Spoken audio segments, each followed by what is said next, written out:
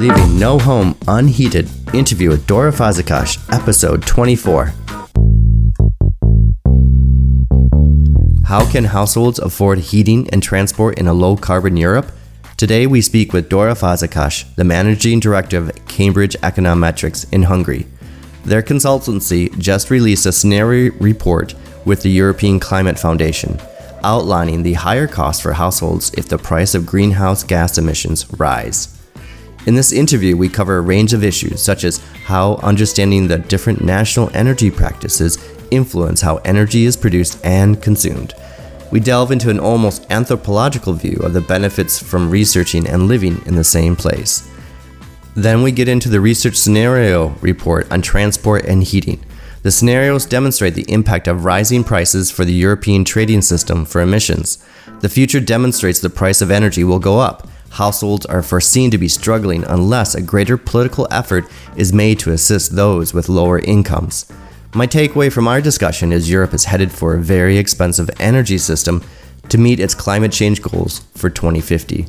The burden will fall on poorer households. The warning signs are already here for national governments and the EU. Action is needed to ensure households can afford this transition. The study provides different national comparisons, and we discuss the impact in Poland and Germany. The scenarios demonstrate that coal or even a switch to gas for heating will be a very expensive option in the future. In the end, we get back to the unattractive and unexciting option of energy efficiency as the way forward. Subsidies for energy-poor households are needed. While the rich can afford the transition, it is those with meager incomes that cannot afford it. Here, I want to interject the importance of this topic. The scenarios are based on data and envision a future where the poor struggle to pay for heating and all their energy usage. If the EU wants to be the enforcer of climate change goals, they also need to ensure effective policies are in place. There cannot be an opening for radical populist politicians to derail, steal, or use climate change policy as a means to undermine democracy. If the stated goal is to create a zero-carbon future, then ensuring affordable access to energy needs to be the priority. Focusing only on price and market mechanisms will leave too many people behind and derail the effort. The intent of the My Energy 2050 podcast is to speak to the people building a clean energy system. Before we begin this week's episode, I want to ask if you have a guest suggestion to drop us a note on our My Energy 2050 LinkedIn profile page. And if you like this episode, please comment and share on your favorite social media channel. And now for this week's episode. This week, we are speaking with Dora Fazekas. She is the Managing Director of Cambridge Econometrics in Hungary. She was a Fulbright Scholar at Columbia University. She holds a PhD in environmental economics and has worked in a variety of research and leadership positions in Hungary and the UK. Today, we are talking about a new study released by Cambridge Econometrics and the European Climate Foundation titled Exploring the Trade-offs in Different Paths to Reduce Transport and Heating Emissions in Europe. Dora, welcome to the My Energy 2050 podcast. Hi, Mike. Thanks for the invitation. Yeah, no problem. Thank you. I just want to maybe start off. I read the study and I think it's really good and really challenging to kind of assumptions people have about this energy transition and the price, for example, with the ETS system. And we'll get all into that. And I'm really interested to push you on some of the results that are in the report. But first, I'm interested to hear about your background and really, how did you get involved in research around energy, transport, sustainability? This is the focus of the podcast. And I think it's really important to find out about people's background and how they got in this area. Sure. So I did my undergraduate and master's study at the Corvinus University in Budapest. I was studying economics and environmental economics. That was my minor. And then I started a PhD. And the topic of the PhD was the emission trading system in Europe, in the European Union. And that was the very beginning. I was focusing on the pilot phase, which ran between 2005 and 2007. And then with this PhD, I got this Fulbright scholarship and went to the States, to Columbia University, and focused even more on the ETS. And it was interesting that I got involved in an international research group, and they were actually lacking a person who could focus on Eastern Europe. So I never thought that I would benefit from coming from Hungary in this American organization. And so basically that shaped further what my research questions were for the PhD. So I was focusing on how the ETS functioned in Hungary in the pilot phase. And then when I came back from New York, I did some interviews with the installations who were under the ETS. And actually the research results were incorporated into a book that's titled Pricing Carbon. I was the one focusing on Eastern Europe, and then it just continued from there. So basically focusing on the ETS and climate policy research. I started working at an organization called Climate Strategies, which was based in Cambridge in the UK. But it's more like a network of researchers rather than an organization. So we worked with many research organizations across the world and convened research. And basically there I realized that climate policy cannot really go without energy policy. And sustainability, and transport just followed on from there with the wider range of topics that I started to cover when I joined Cambridge Econometrics. Mm-hmm. So we can just simply say that energy is the center of everything. At least that's what I like to say. Yeah, I agree. But one of my questions for you then is, as a researcher from Hungary, starting out and everything, but I think it's relevant. But what I've come to see is, or maybe you can answer, I have an answer, but I'll ask you the question is, what relevancy does, and let me insult you by saying, coming from Eastern Europe show, or having an expertise in this broad region of Eastern Europe show? Why is it important to be doing research, and why are, I would say, other researchers interested in this region to look at, and especially around the price and this transition of carbon pricing? I would say for two reasons. One is really our culture, and how maybe now if you say climate change, then people know what you're talking about. But quite a few years ago, I don't think people were aware. But if you talked about energy security, then people really started paying attention. So I think having a researcher in an international group who would understand the underlying logic, for example, in Eastern Europe, would definitely add to the results, because it's not just about the numbers and the evidence. It's really about how you communicate it, how you might be able to change their behavior. It's not only the price effect, but also what does it mean for certain quintiles of households? What does it mean for certain people? What does it mean for institutions or companies under the ETS, for example? It's the different type of lobbying, for example, that might happen in Eastern or Western Europe. So I would say mainly this is the reason. Mm-hmm. So there's these regional differences, and then being aware of those regional differences, what's important in the energy system within a region, like energy security, or the spending power of households. All these come to play in understanding, I would say, in collecting and in developing a large study, just like one we're going to talk about today.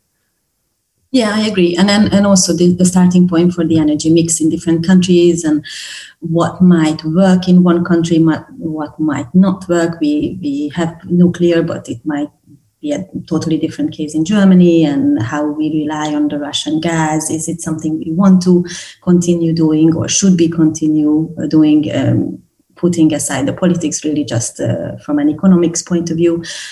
So these are the questions that might come up, and someone who knows the background or knows the culture in a country might be better to answer these. Yes. Thus my book, Energy Cultures. I'll put a plug in there. Anyone can buy. Although it's over $100, but it's well worth it. So, okay, Dora, then let me turn to what you're doing at Cambridge Econometrics here in Budapest, and maybe you could even talk about the organization as a whole, and as I understand, it's based in the UK as well. What do you do? Yeah, so Cambridge Econometrics is a research consultancy.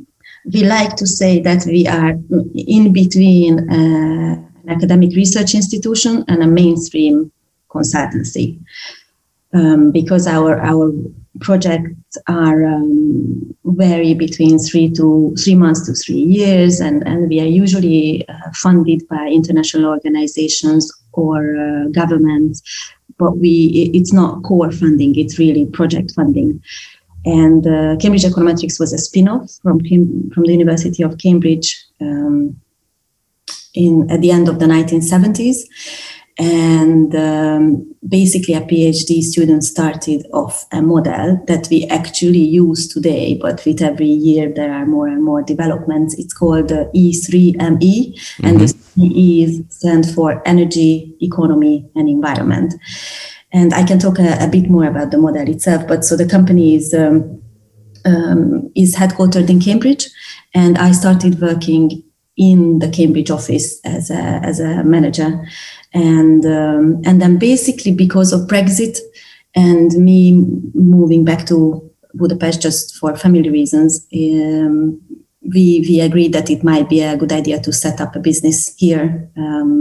It's easy to find really good economists here to work in the company, and also the costs are comparative compared to the UK. Compared to the UK, indeed. So we opened the Budapest office in 2018, and it's been functional since. In the beginning, we were more focusing on just serving the already existing projects and existing clients. And then as the company grows, now we are 8 people in Budapest. It's also the strategy to do more in this region, focus on the issues in this region. And when I say this region, it's not just Eastern Europe, but also maybe the West Balkans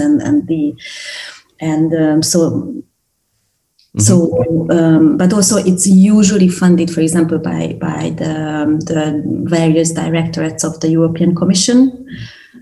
But the focus of the research is this region. For example, now we have 2 ongoing studies which are funded by DG Reform, and we focus on the fossil fuel transition and what impact it would have on certain regions, certain sectors, certain type of workers, and how we can compensate it, what a just transition would really mean in reality.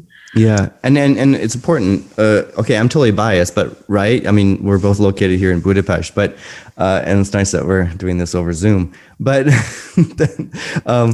by being located in the region, you have this perspective, right? Both on, I would say, on the Balkans, and you're aware of these issues of how things are different than compared to the UK or in Germany or in France. Yeah, exactly. That's what we say, that we are a global consultancy with the global models, but local knowledge. Yeah, well. Yeah. Sorry, I'm way too. I just really believe in working where where you live is also really important, because you see the issues around every day, right? And you understand about, just seeing energy efficiency or the types of cars on the street. All these issues inform how you do the analysis. Exactly. I mean, yeah, it's easy to say something from the UK, but if you haven't really been in this part of Europe and you don't see the vehicle stock here, it's easy to say to change to EVs, but we really live on the second-hand cars sold from Europe. So if you don't know these kind of aspects, then it's not easy to say any conclusions. Yeah, and yeah, so we do evidence-based research, and climate and energy policy is just one of the topics we cover. That's my specialty, but we focus on the 3 pillars of sustainability. So we have a group of researchers who focus on society issues, gender issues, employment effects, jobs impacts. We have a team who does economy topic, industrial competitiveness, tax and finance, local competitiveness, focus on local areas. And the team I work in focuses on environmental topics, circular economy, climate and energy, and also nature-based solutions, natural resources. So we cover quite a wide range of topics, and we also have an office now in Brussels. Mm-hmm. And so that's why the whole geographic differentiation also started, because the Brussels office would be more focusing on serving the European Commission, whereas we would focus more on this region, and the UK office focuses on the UK mostly, but also globally. Mm-hmm. So there's been a lot of change in the organization just the past few years. This Brexit kind of kicked off things in the rest of Europe for the organization. Indeed. Mm-hmm. Yeah. Good. And one of them, actually, this is why we're here today then, is to talk about the study. And I won't make fun of your title, but exploring the trade-offs and different paths to reduce the transport and heating emissions in Europe. And this report was partially funded by the European, or maybe all of it, you can correct me, by the European Climate Foundation. And why was this report necessary at this time?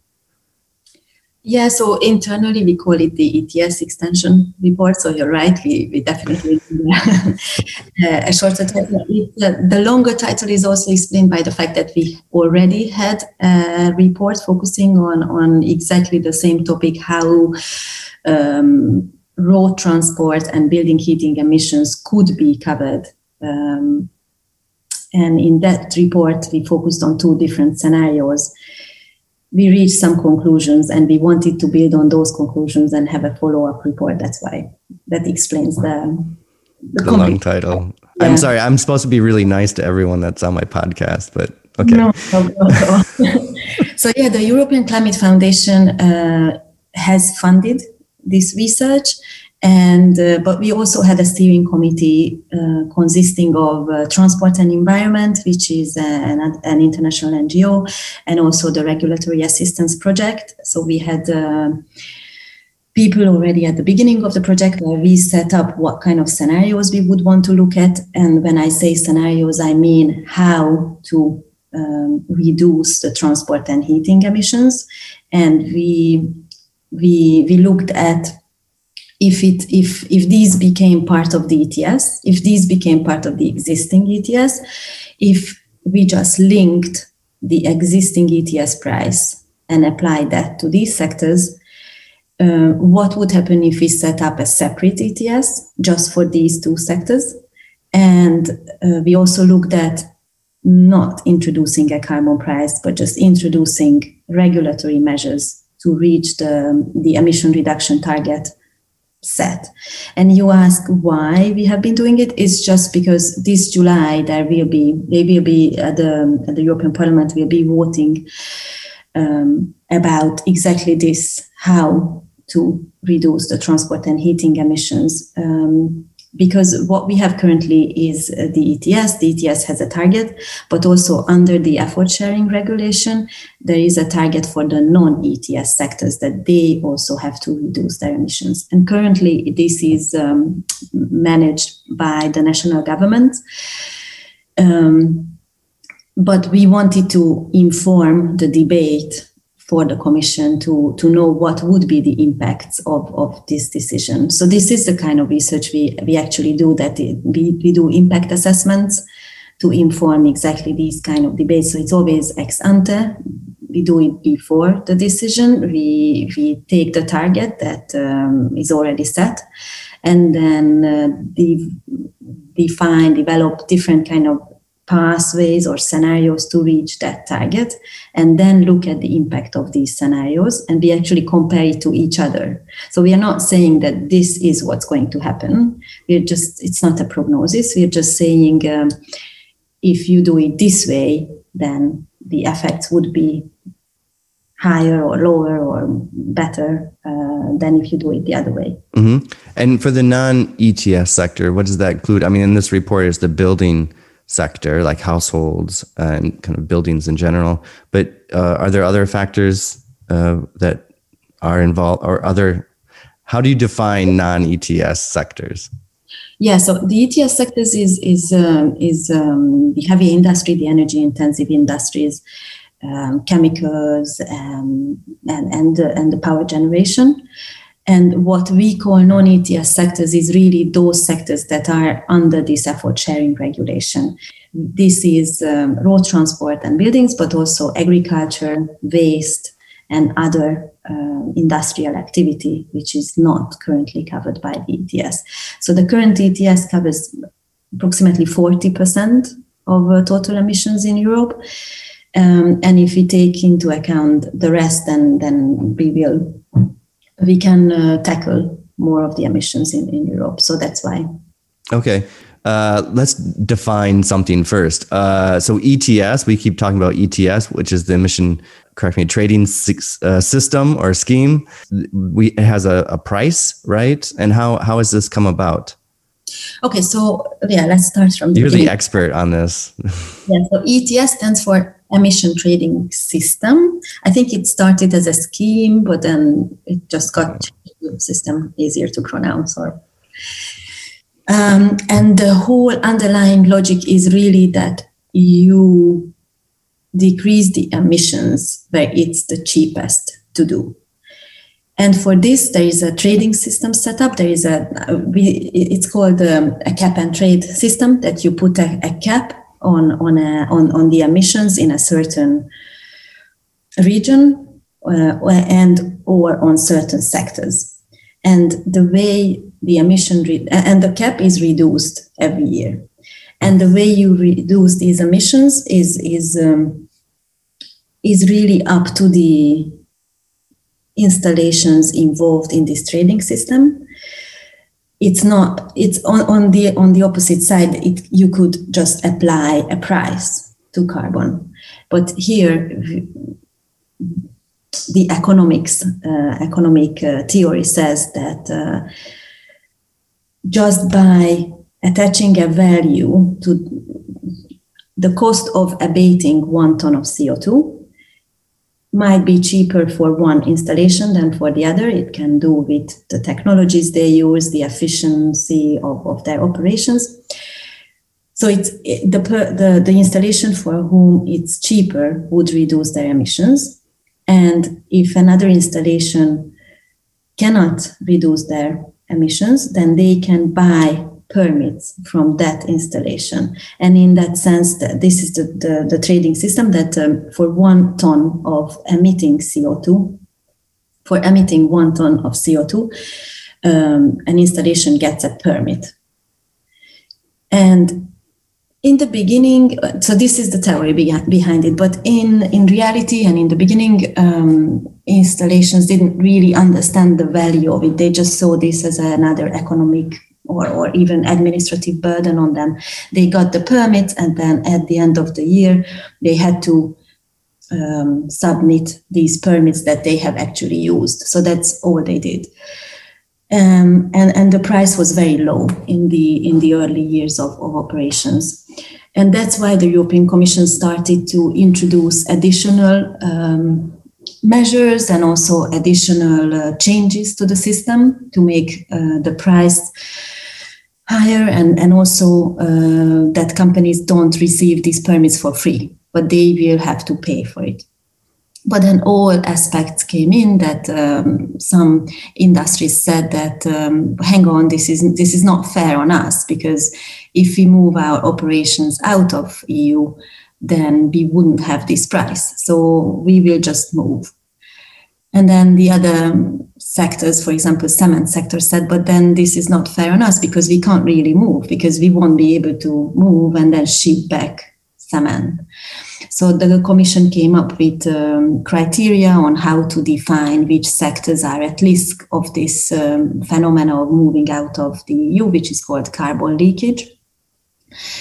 And also the Commission realized that there were too many permits on the market. So then they introduced a market stability reserve that basically just took some permits out of the market and that no one will use that.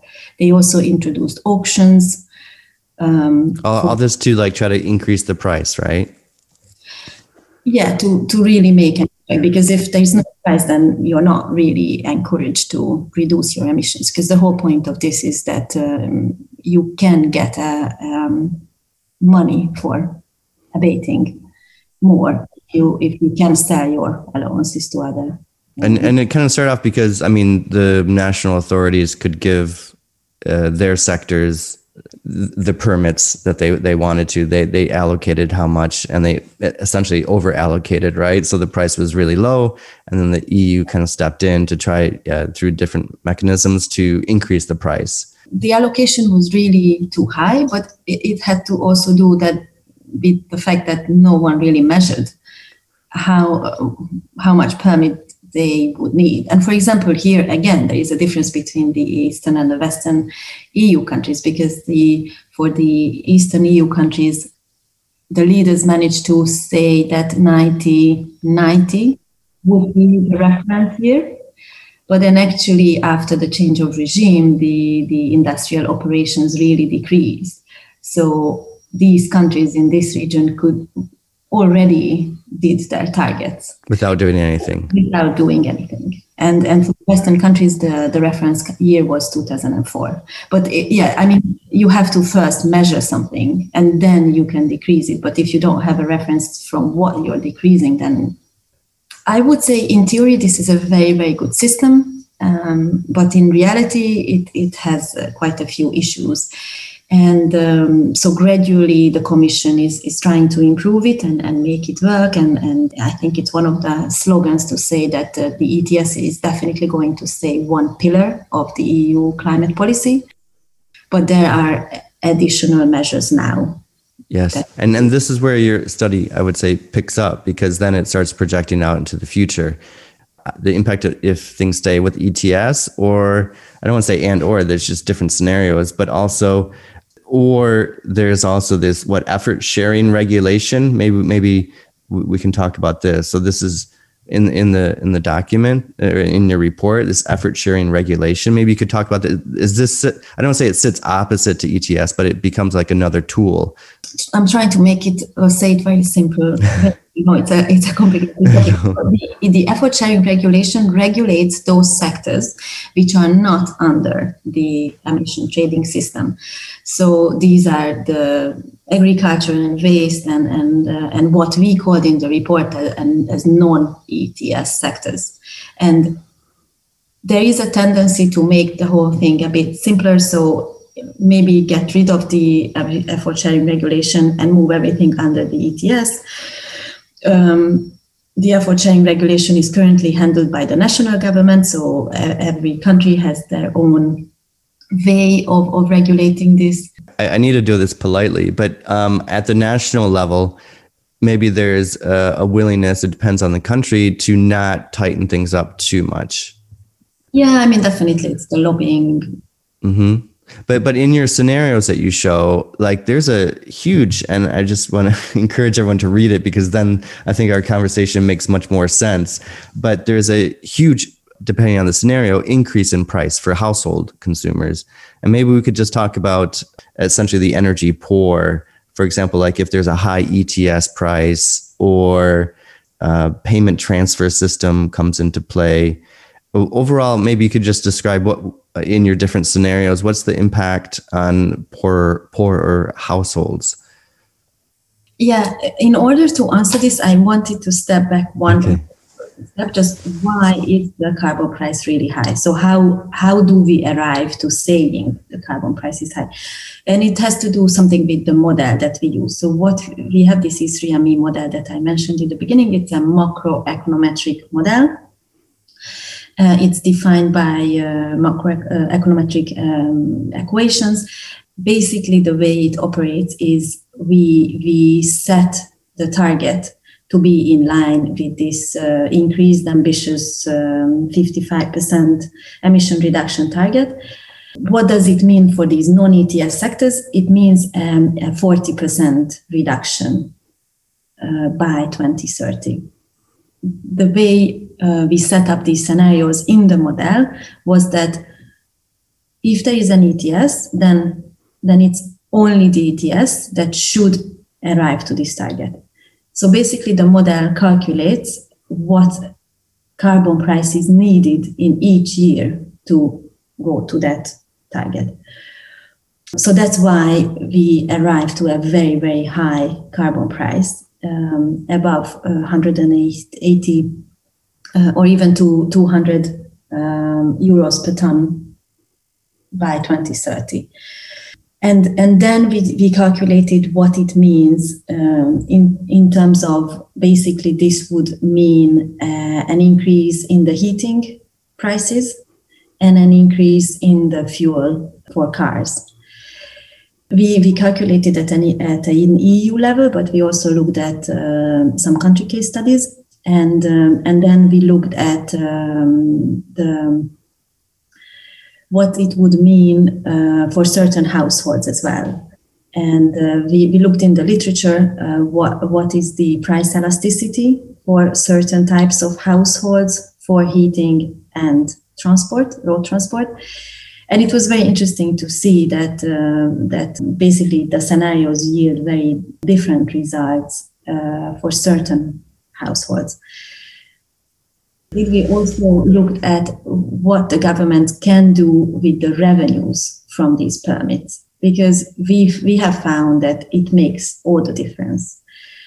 If the government just uses it to pay back their debts or whatever, just parts of their own budget, then it definitely impacts the households very negatively. But if it recycles this revenue back to households, either by reducing their taxes or giving them lump sum payments that we currently have, for example, in Hungary as well, this rezsicsökkentés, which is their household utility reduction program, artificially, I don't know, we'll just call it artificial price setting. Or they encourage investment into low carbon R&D, research and development. Then we have seen that the results are different, because then it's actually positive. So the research and development money, if the money goes to research and development, the money from like ETS or whatever scheme goes into research and development actually makes a bigger impact, like for employment, for households, and actually they can afford to make this transition. Yes, because then there are increases in investment, so then the low carbon technology costs decrease in the long run. That results in higher take-up. Also, households save on energy bills, so they have money to invest, they have money to spend on other things in the economy, and that's how it actually leads to a positive GDP effect. So the state needs to be much more active in its regulations, but also kind of reinvestment schemes and renovation schemes to ensure that people have affordable heating is the example here. Exactly. That's the main finding of our study, that it's not about whether the ETS is a good tool or not, but how can you make it a good tool, or how can you mitigate the negative effects of this tool? And what are the findings? Because this is what shocked me. What are the findings? And I'm not going to name countries, right? But some countries really have hands-off approach on energy efficiency and helping households move towards a much more, low carbon heating system or just less energy use. What are the implications for households that are not under or in a country where there's more proactive energy policy?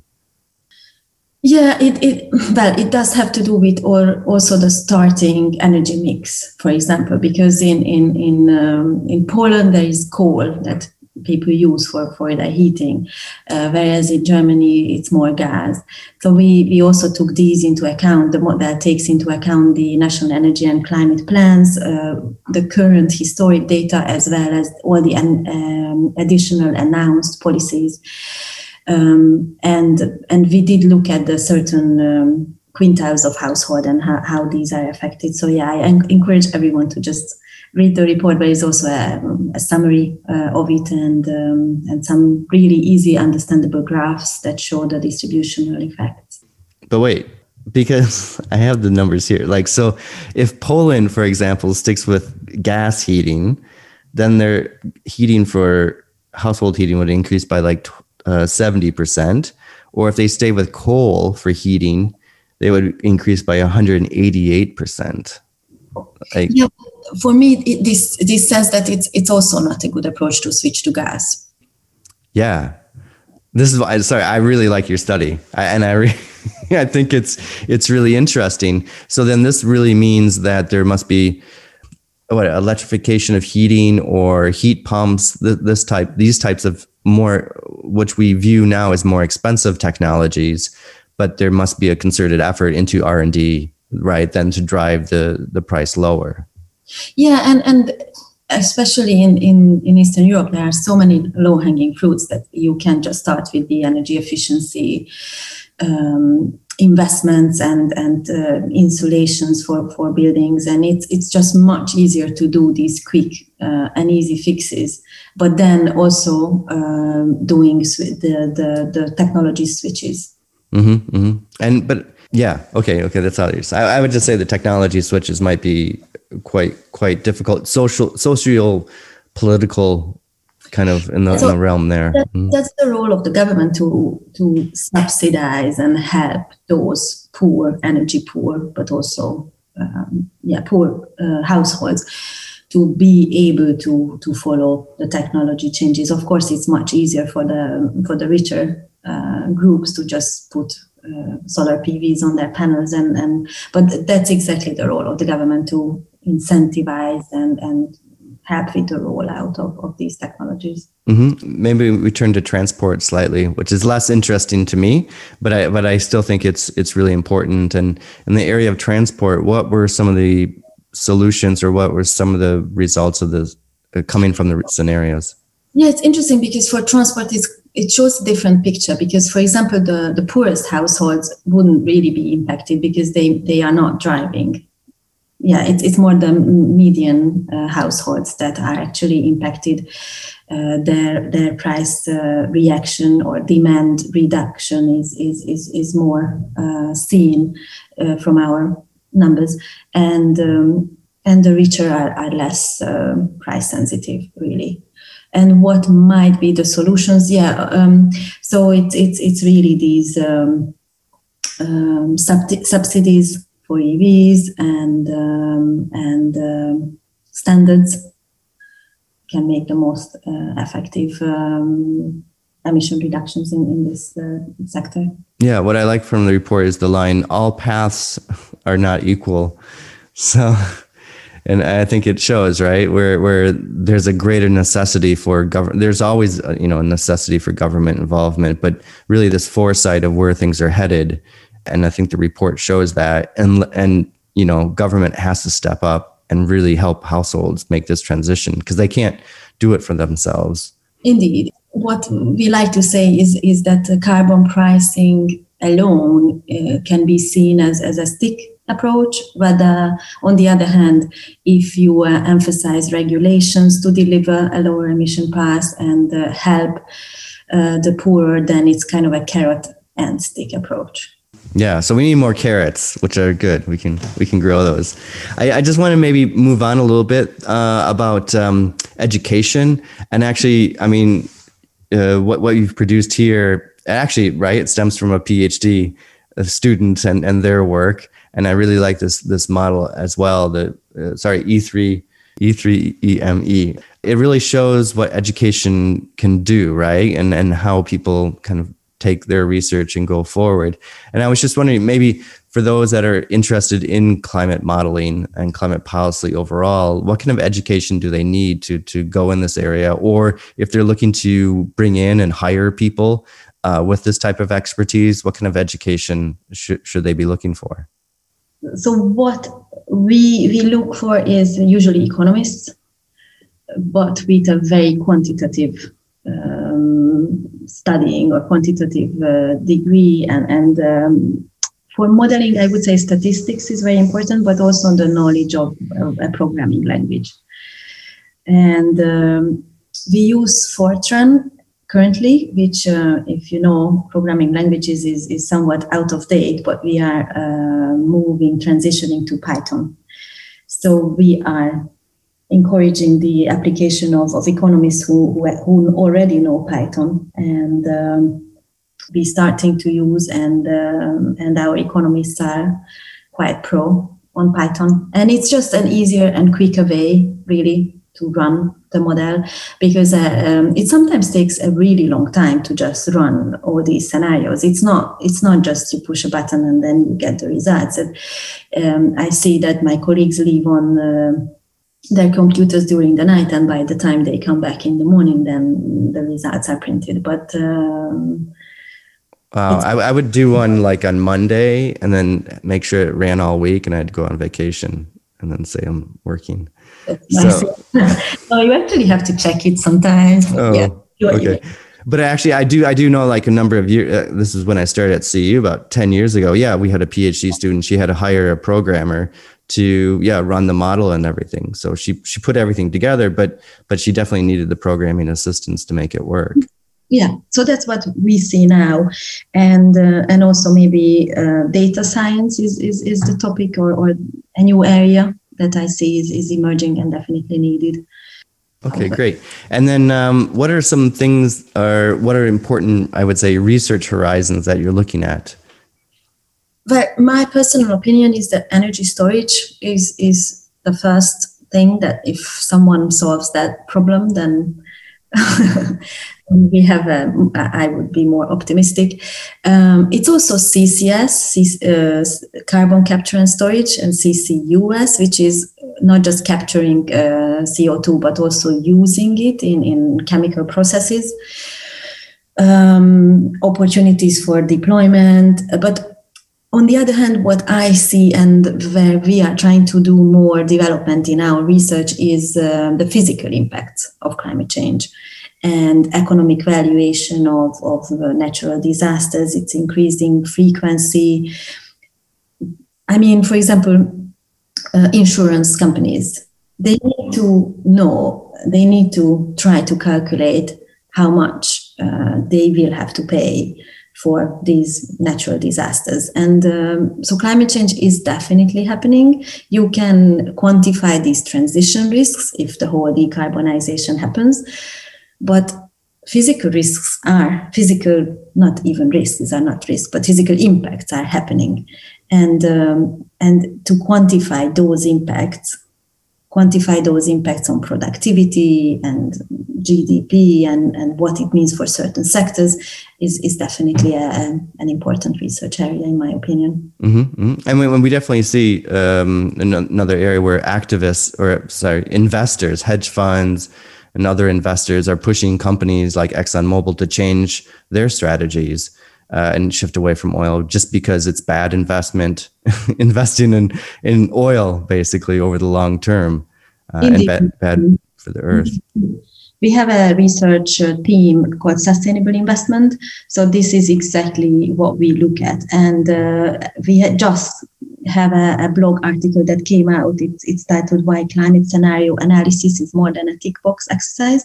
Uh-huh. So I suggest you read that as well. Okay. I'll definitely put a link to it there as well. Okay, Dora, I want to thank you very much for coming on today and discussing the report and about Cambridge Econometrics. So thank you very much. Thanks for the invitation, Wayne. Thank you for joining us for this episode. We produce the My Energy 2050 podcast to learn about cutting-edge research and the people building our clean energy system. If you enjoyed this episode or any episode, please share it. The more we spread our message of the ease of an energy transition, the faster we can make the transition. You can follow us on LinkedIn, where we are the most active on the My Energy 2050 page, or on Twitter and Facebook. I'm your host, Michael LaBelle. Thank you for listening to this week's episode.